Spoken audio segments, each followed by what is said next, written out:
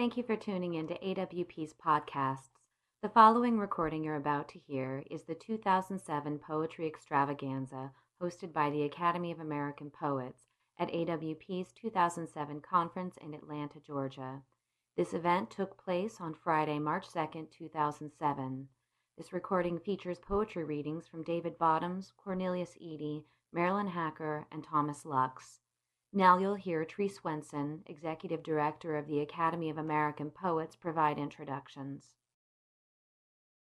It's also a real pleasure to know that you all have come from all over this country to be here tonight, to be here at AWP, and to know that most of you are poets or people who are engaged in teaching poetry, and that you're going to go back to from wherever you came from and be busy expanding the tribe of those who know the importance of the art of poetry. That's exactly the work of the Academy of American Poets, is to connect people to powerful poetry. And it's with the help of 9,000 members across the country, and thanks to all of you who are members of the Academy of American Poets, because without that, we could not be doing what we're doing, distributing hundreds of thousands of posters to help millions of people celebrate National Poetry Month every year, to be preserving and distributing the voices of poets from the audio archive, to be distributing a journal, and to be serving over 1 million people every month who come to poets.org looking for poetry, looking for what you all are working on. We're presenting 4 poets here tonight, in addition to David Bottoms, Cornelius Eady, and Thomas Lux, who were on the roster. We are extremely lucky to have recruited Marilyn Hacker to read tonight, after Bridget Pegeen Kelly let us know last week that she was not able to be here. And then, after arriving here, we found out that Dean Young had been trapped in Iowa by an ice storm. So I am not going to occupy any time this evening that you could be listening to these poets read in doing introductions. There are biographies in the program book that you all have, and you probably know who they all are anyway. But the list of awards that I could read for any one of tonight's readers would not be nearly as persuasive as what you'll be hearing from them. I do, however, want to mention the most recent books from each of our readers. David Bottoms' Waltzing Through the End Time from Copper Canyon Press. Cornelius Eady's Brutal Imagination from Putnam. Desesperanto from Marilyn Hacker, published by Norton. And The Cradle Place by Thomas Lux from Houghton Mifflin.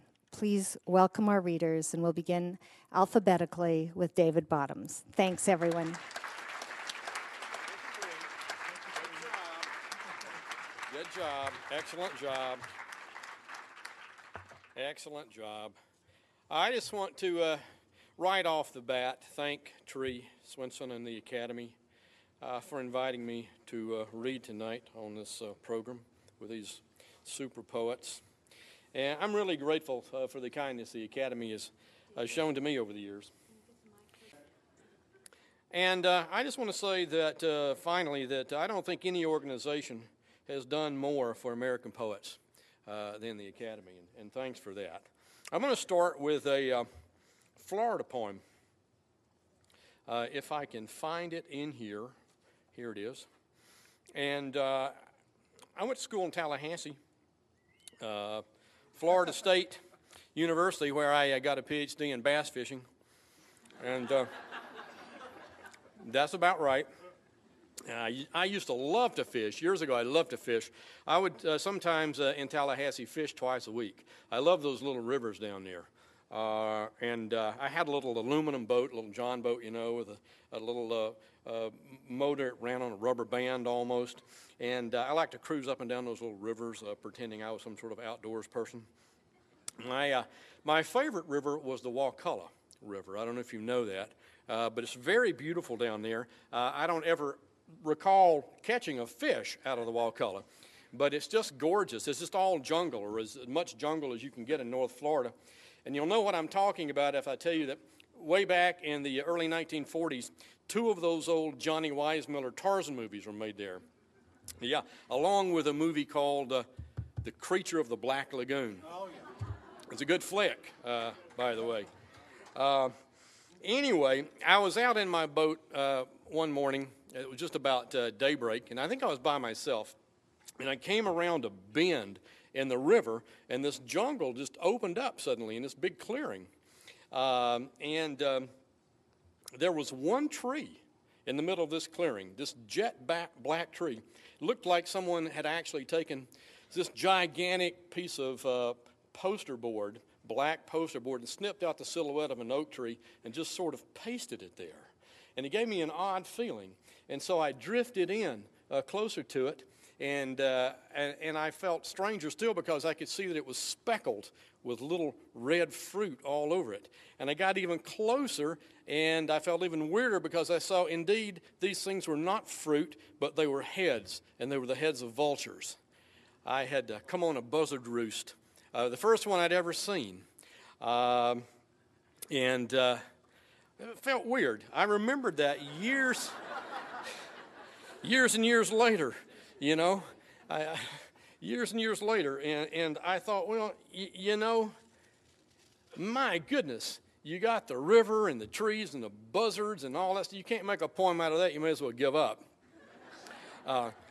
And years later, I was reading about vultures and other cultures and how they're actually revered, and it occurred to me that buzzards in our culture have sort of taken a bad rap. And I wrote this poem about that. This is my reevaluation of the American buzzard. It's called Under the Vulture Tree. We have all seen them circling pastures, have looked up from the mouth of a barn, a pine clearing, the fences of our own backyards, and have stood amazed by the one slow wing beat, the endless dihedral drift. But I had never seen so many, so close, hundreds, every limb of the dead oak feathered black. And I cut the engine, let the river grab the John boat and pull it toward the tree. The black leaves shined, the pink fruit blossomed red, ugly as a human heart.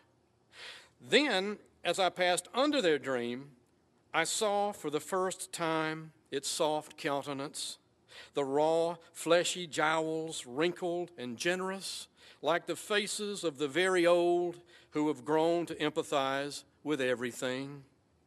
And I drifted away from them, slow, on the pull of the river, reluctant, looking back at their roost, calling them what I'd never called them, what they are, those dwarfed, transfiguring angels who flock to the side of the poisoned fox, the mud turtle crushed on the shoulder of the road, who pray over the leaf graves of the anonymous lost, with mercy enough to consume us all and give us wings. Well, maybe I went a little far on that angel business. My most recent book is a little different than most of my others. The poems tend to be a little longer. I'm going to read a very abbreviated version of a poem. It's a poem about a saint, an unusual sort of saint, but a saint nevertheless, I think. His name was Buck Klein. And Buck Klein was the chief of police in Canton, Georgia, when I grew up there in the 1960s. And Buck was an interesting guy. He was about 6'5" or so, must have weighed about 280, 300 pounds.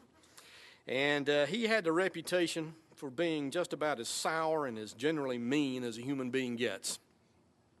He made that reputation by riding hard on the young toughs in our town. Now, whether that's true, I don't know. That's just his reputation. Everybody in our high school feared Buck Klein like the devil. This poem focuses on a night in my life just after I turned 16 years old. And I had a steady girlfriend, 16, and she liked to cook us spaghetti suppers. And her mom liked to encourage this very romantic endeavor. by driving down to the county line in our dry county and purchasing for us a bottle of Mateus Rosé. That was pretty romantic and pretty adult. Well, one Saturday night around midnight or 12:30, I was coming home from one of these spaghetti suppers. And we had 2 traffic lights in our town. I got stopped at the second one. And I looked over to my right, and I saw Buck Klein sitting in his darkened patrol car.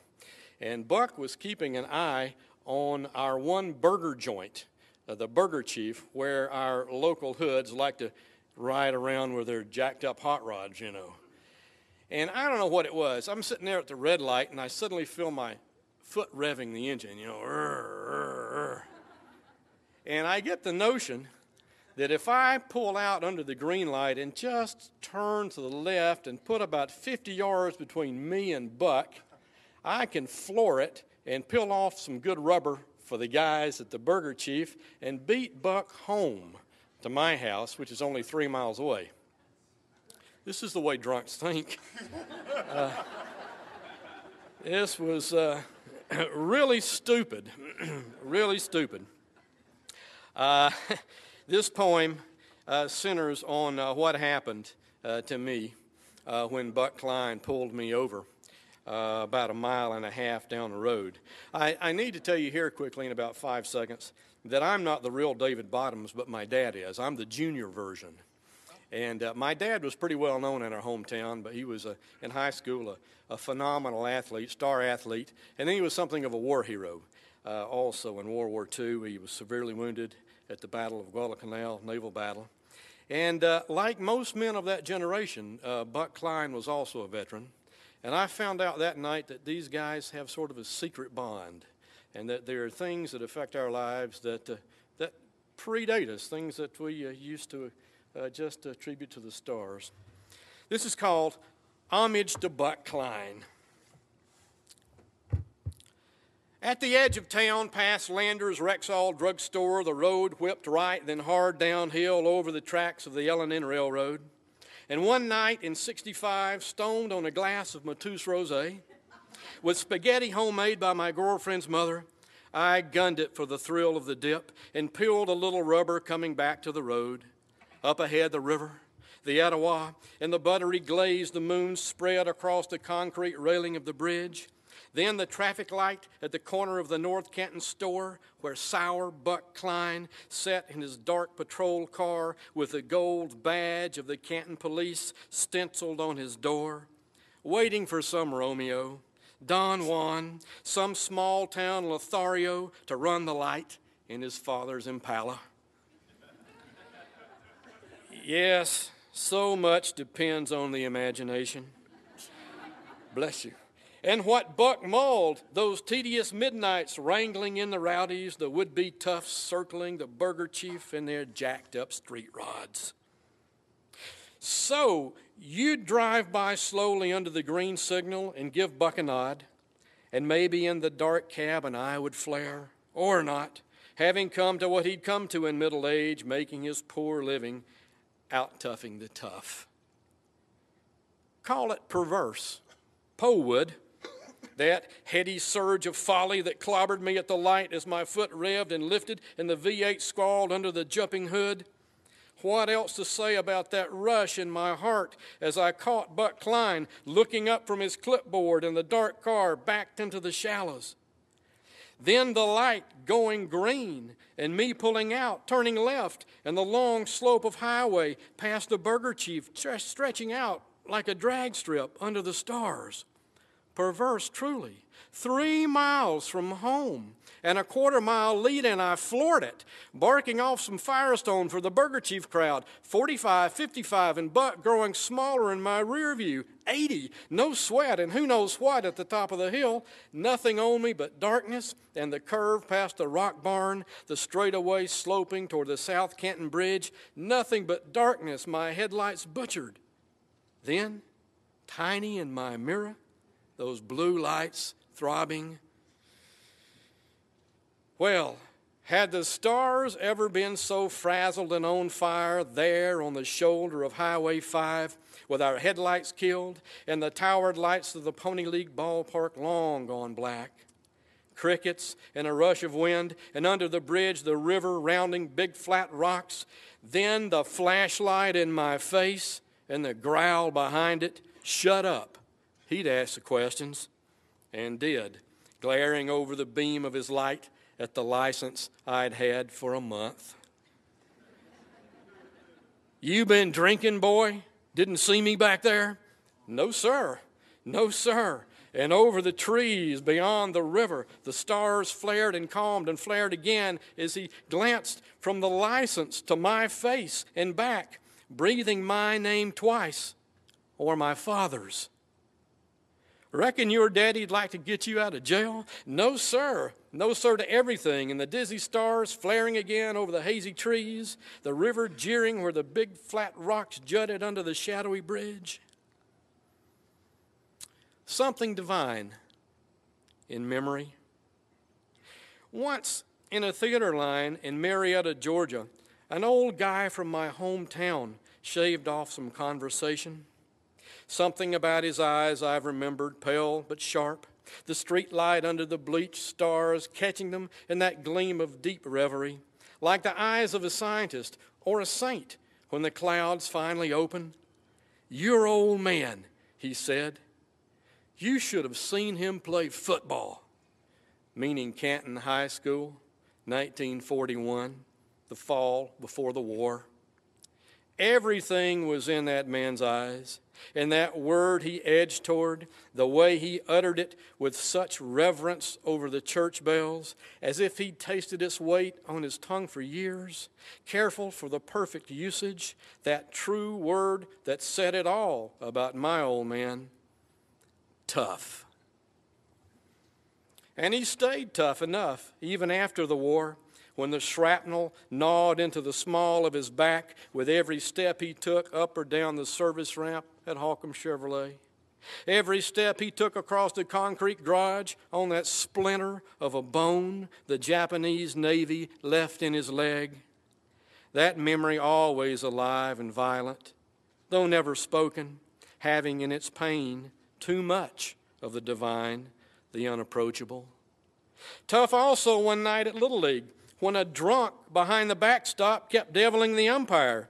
Big man in overalls, a mill worker, hard, poor, angry, all the desperate adjectives, and the words frothing out, merciless and ugly, and the man's own son at the plate trying to see the baseball through that rain of curses until the umpire threw off his mask and charged around the backstop.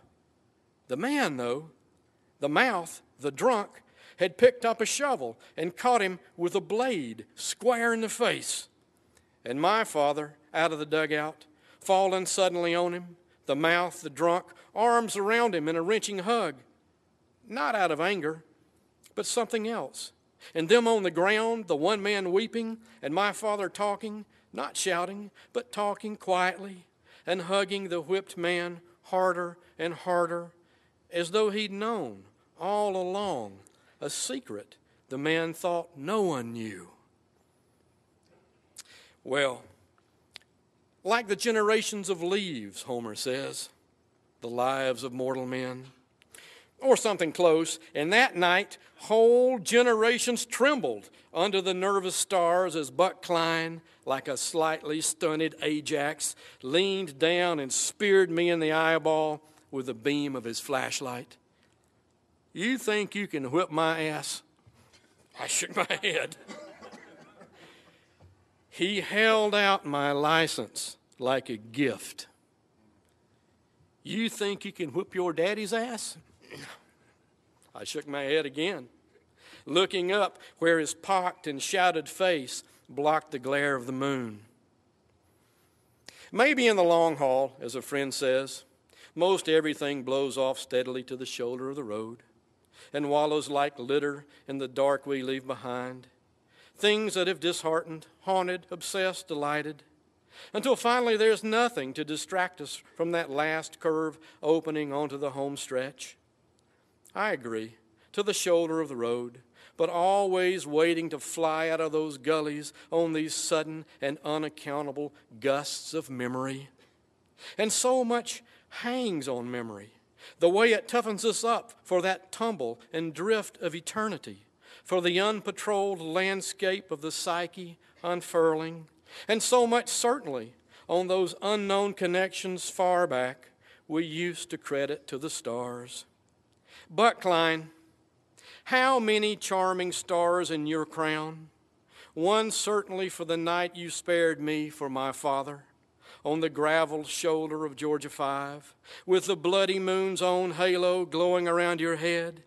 Saint Buck, I kept saying all the way home, and lit in an uncluttered niche of my memory a little shrine. Saint Buck of the handy blackjack, Saint Buck of the billy, of the speed trap, of the dark patrol car lurking in the shadows, troubled patron of would-be toughs, of war heroes and weeping boys, street cop, surely of the city to come. One more quick poem.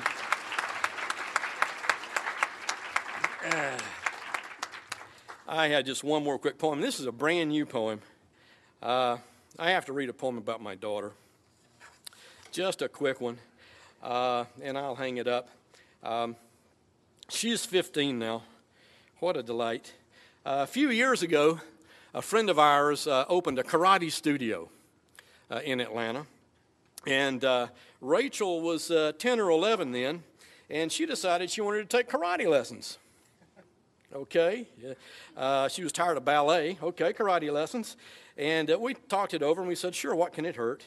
So signed her up. It turned out, though, she was in a class of 15 or 16 boys. She was the only girl, 15 or 16 boys, all her age or a little older.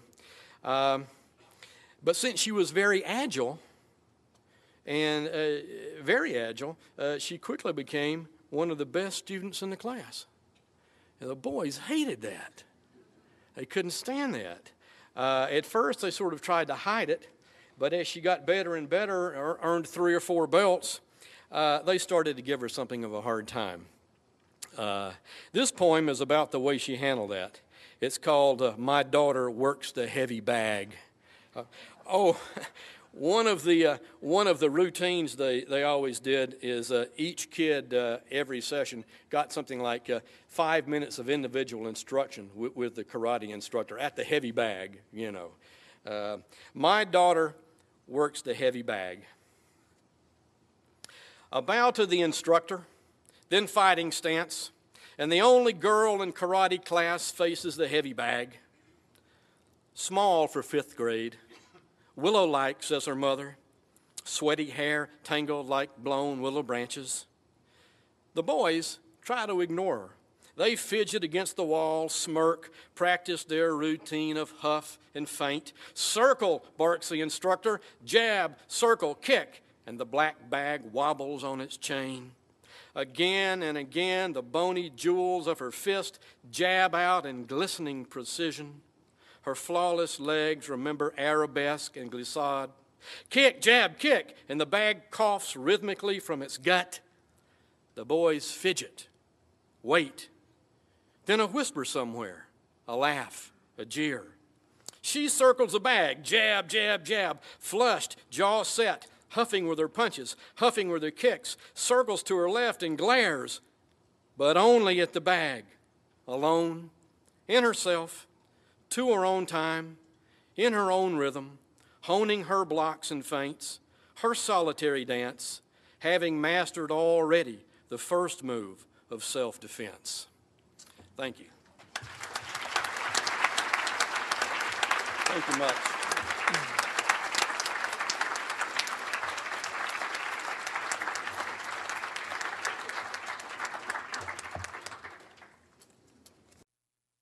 Now you will hear Cornelius Eady read from his poetry.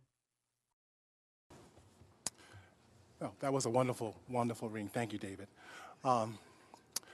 It is wonderful to be here as part of the reading for Academy of American Poets, and also to be on this stage with such wonderful poets.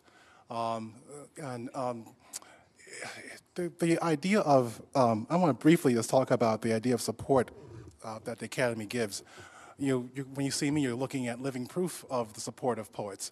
The Academy, of course, being the place where I got my first prize was the Lamar Prize, which helped me keep my head above water for most of my career. So you ever wonder about, do these things actually matter or count? They actually absolutely do. They absolutely do.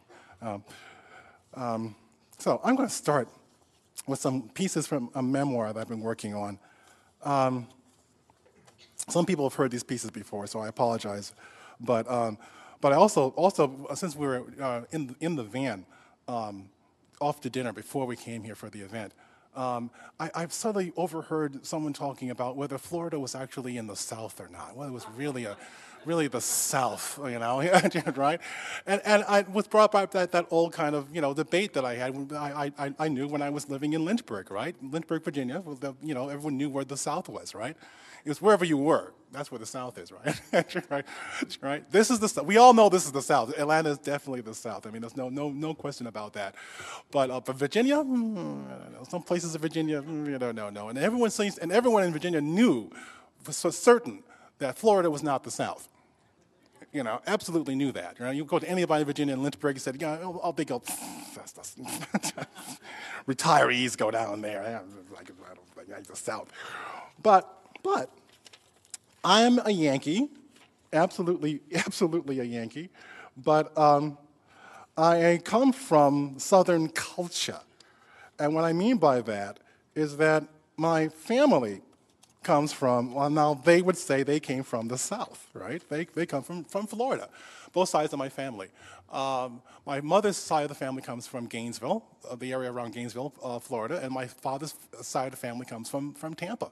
And, they definitely consider themselves Southerners, right? So, when they moved up north, during the Great Black Migration to the east and north, to find jobs and housing, they, of course, like all immigrants, gathered up their culture and put it on their backs and took it up with them. So when I grew up in Rochester, New York, I actually was growing up in the South. Florida.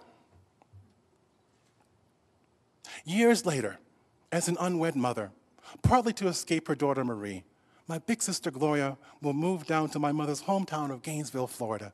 And when she does, no one will make sport of her because she grew up in the North. In fact, she will fit in and stay for years. The reason for this is while my parents' house might sit in upstate New York, the truth of the matter is that we were raised in Florida. The smells rising from the skillets, Florida. The car parts on the lawn, Florida. The switch across the legs, Florida. The fact was that we resided in the deep black South even when we were walking around in a blizzard or sitting at a lunch counter without giving it a second thought. The dry barbecue pit in the backyard, Florida. The black cats and the ghosts, Florida. The sunflowers in the front yard and the collard greens in the back, Florida. And in the house next door, maybe Georgia. Maybe the Carolinas. And in the house at the middle of the block, maybe Alabama, maybe Texas. That boyfriend who keeps his conked hair in a net, maybe that's Memphis. Maybe that's Louisiana. The pig knuckles and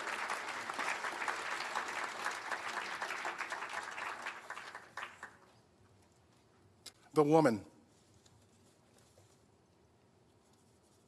Daddy and I are in his Buick, stopped at a red light when a young, shapely woman crosses our path.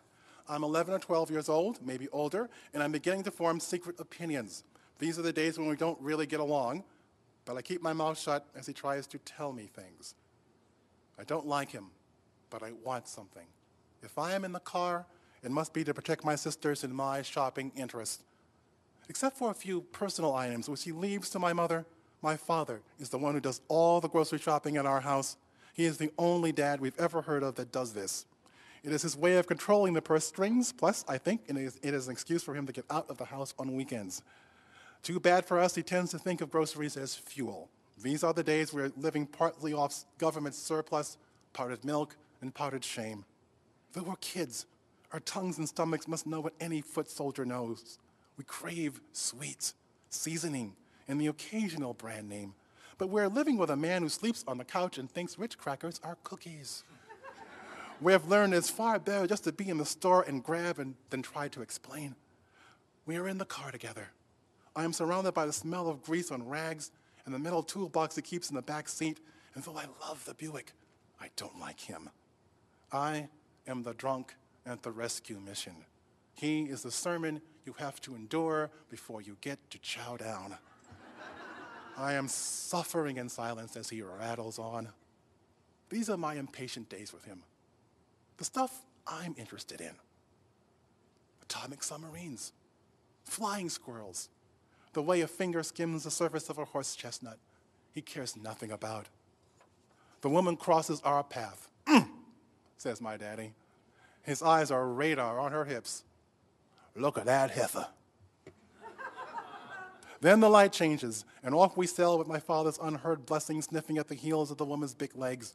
There's a sensation of stillness in the cab as the rest of the world glides by.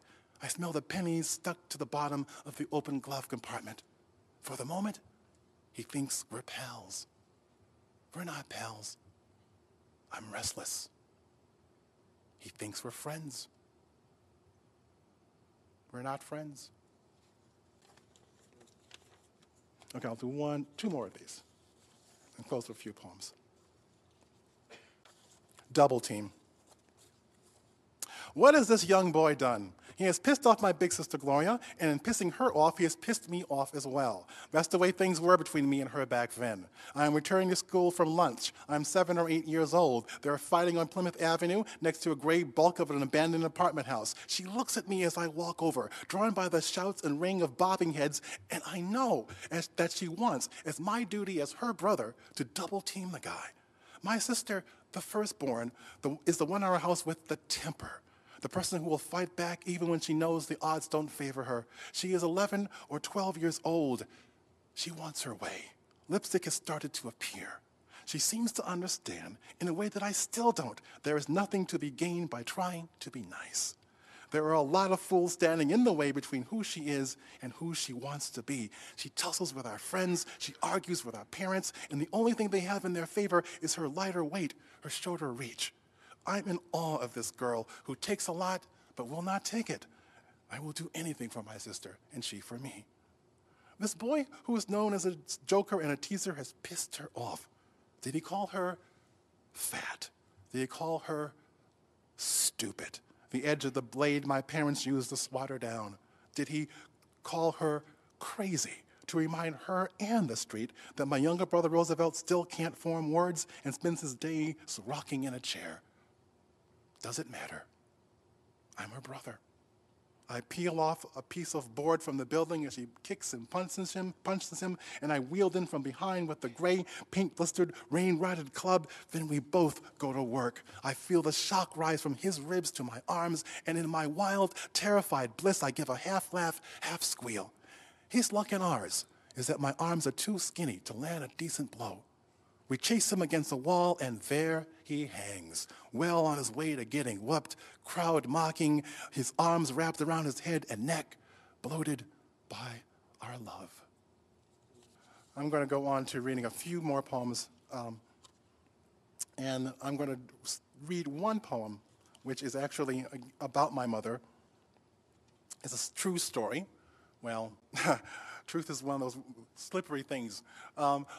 My mother, one day I asked my mother, out of curiosity, how did you and Daddy meet? And the poem I'm about to read you is the poem that she told me.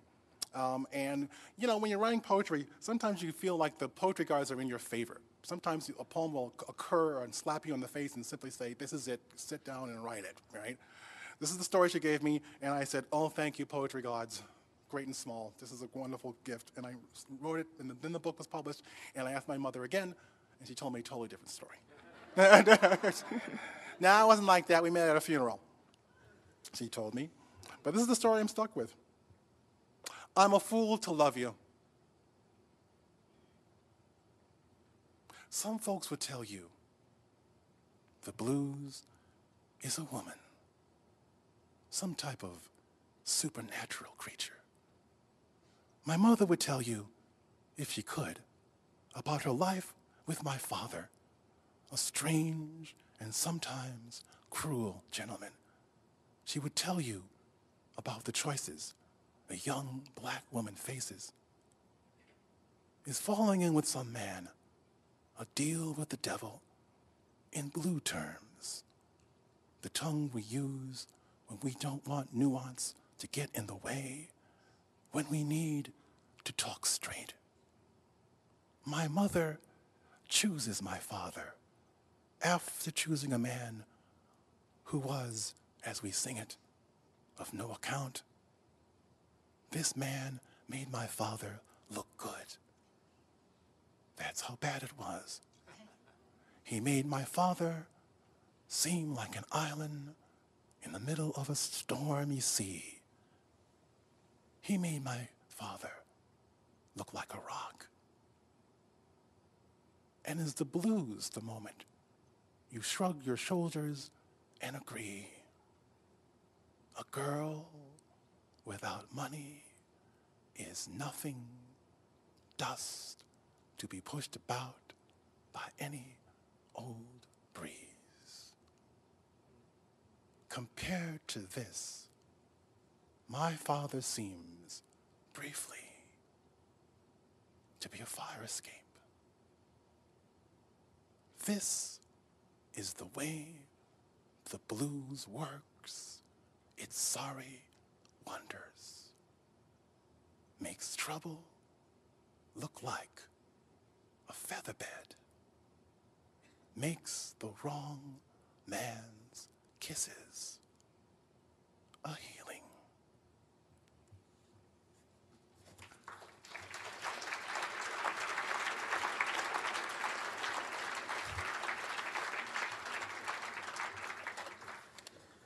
I'm going to read just one more poem. This is the book that won the Lamont Prize. This is the title poem. And the idea of the poem was that it was as if there was a virus that came to town. And when it came to town, it would affect the person in the sense that it would force them to reveal the self that they keep hidden from the rest of the world. Victims of the latest dance craze. The streamers choking the main arteries of downtown. The brass band led by a child from the home for the handicapped. The old men showing their hair, what's left of it, the buttons of their shirts popping in time to the salsa flooding out of their portable headphones. And the mothers letting their babies be held by strangers, and the bus drivers taping over their fare boxes and willing to give directions. Is there any reason to mention all the drinks are on the house? Thick adolescent boys dismantle their BB guns. Here is the world, what's left of it, in brilliant motion. The oil slick at the curb danced into 1,000 splintered steps. The bag ladies toss off their garments to reveal wings.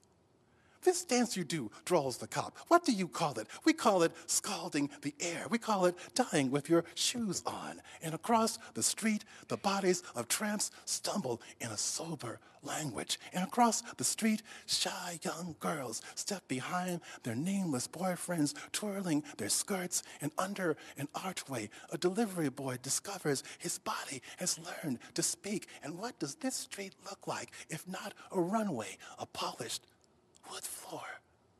From the air, insects drawn by the sweat, alight when possible on the blur of torsos. It is the ride of their tiny lives, the wind that burns their wings, the heaving, oblivious flesh, mountains stuffed with panic, an ocean that can't make up its mind. They drop away with the scorched taste of vertigo.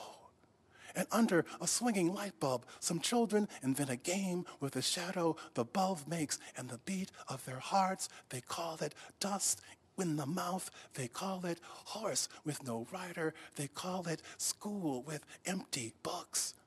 In the next room, their mother throws her dress away to chance. It drops to the floor like a brush, sighs across a drumhead. And when she takes her lover, what are they thinking of if not a ballroom filled with mirrors, a world where no one has the right to stumble? In a parking lot, an old man says this: I am a ghost dance. I remember the way my hair felt damp with sweat and wind. When the wind kisses the leaves, I am dancing. When the subway hits the third rail, I am dancing. When the barrel goes over Niagara Falls, I am dancing. Oh, music rings my bones like metal. Oh, jazz has come from heaven, he says. And at the Z, he jumps, arcing his back like a heron's neck, and stands suddenly revealed as a balanced demon, a home for Stetson hats. We have all caught the itch. The neon artist wiring up his legs, the tourist couple recording the twist on their Instamatic camera, and in a factory, a janitor asks his broom for a waltz, and he grasps it like a woman he'd have to live another life to meet, and he spins around the dustbin and machines and thinks, is everybody happy? And he spins out the side door, avoiding the cracks in the sidewalk, grinning as if he just received the deepest kiss in the world. Thank you.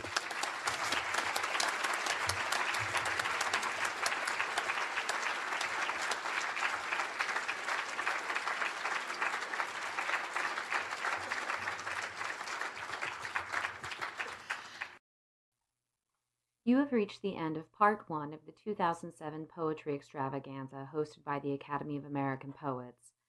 Please listen to Part 2 of this recording to hear readings from Marilyn Hacker and Thomas Lux.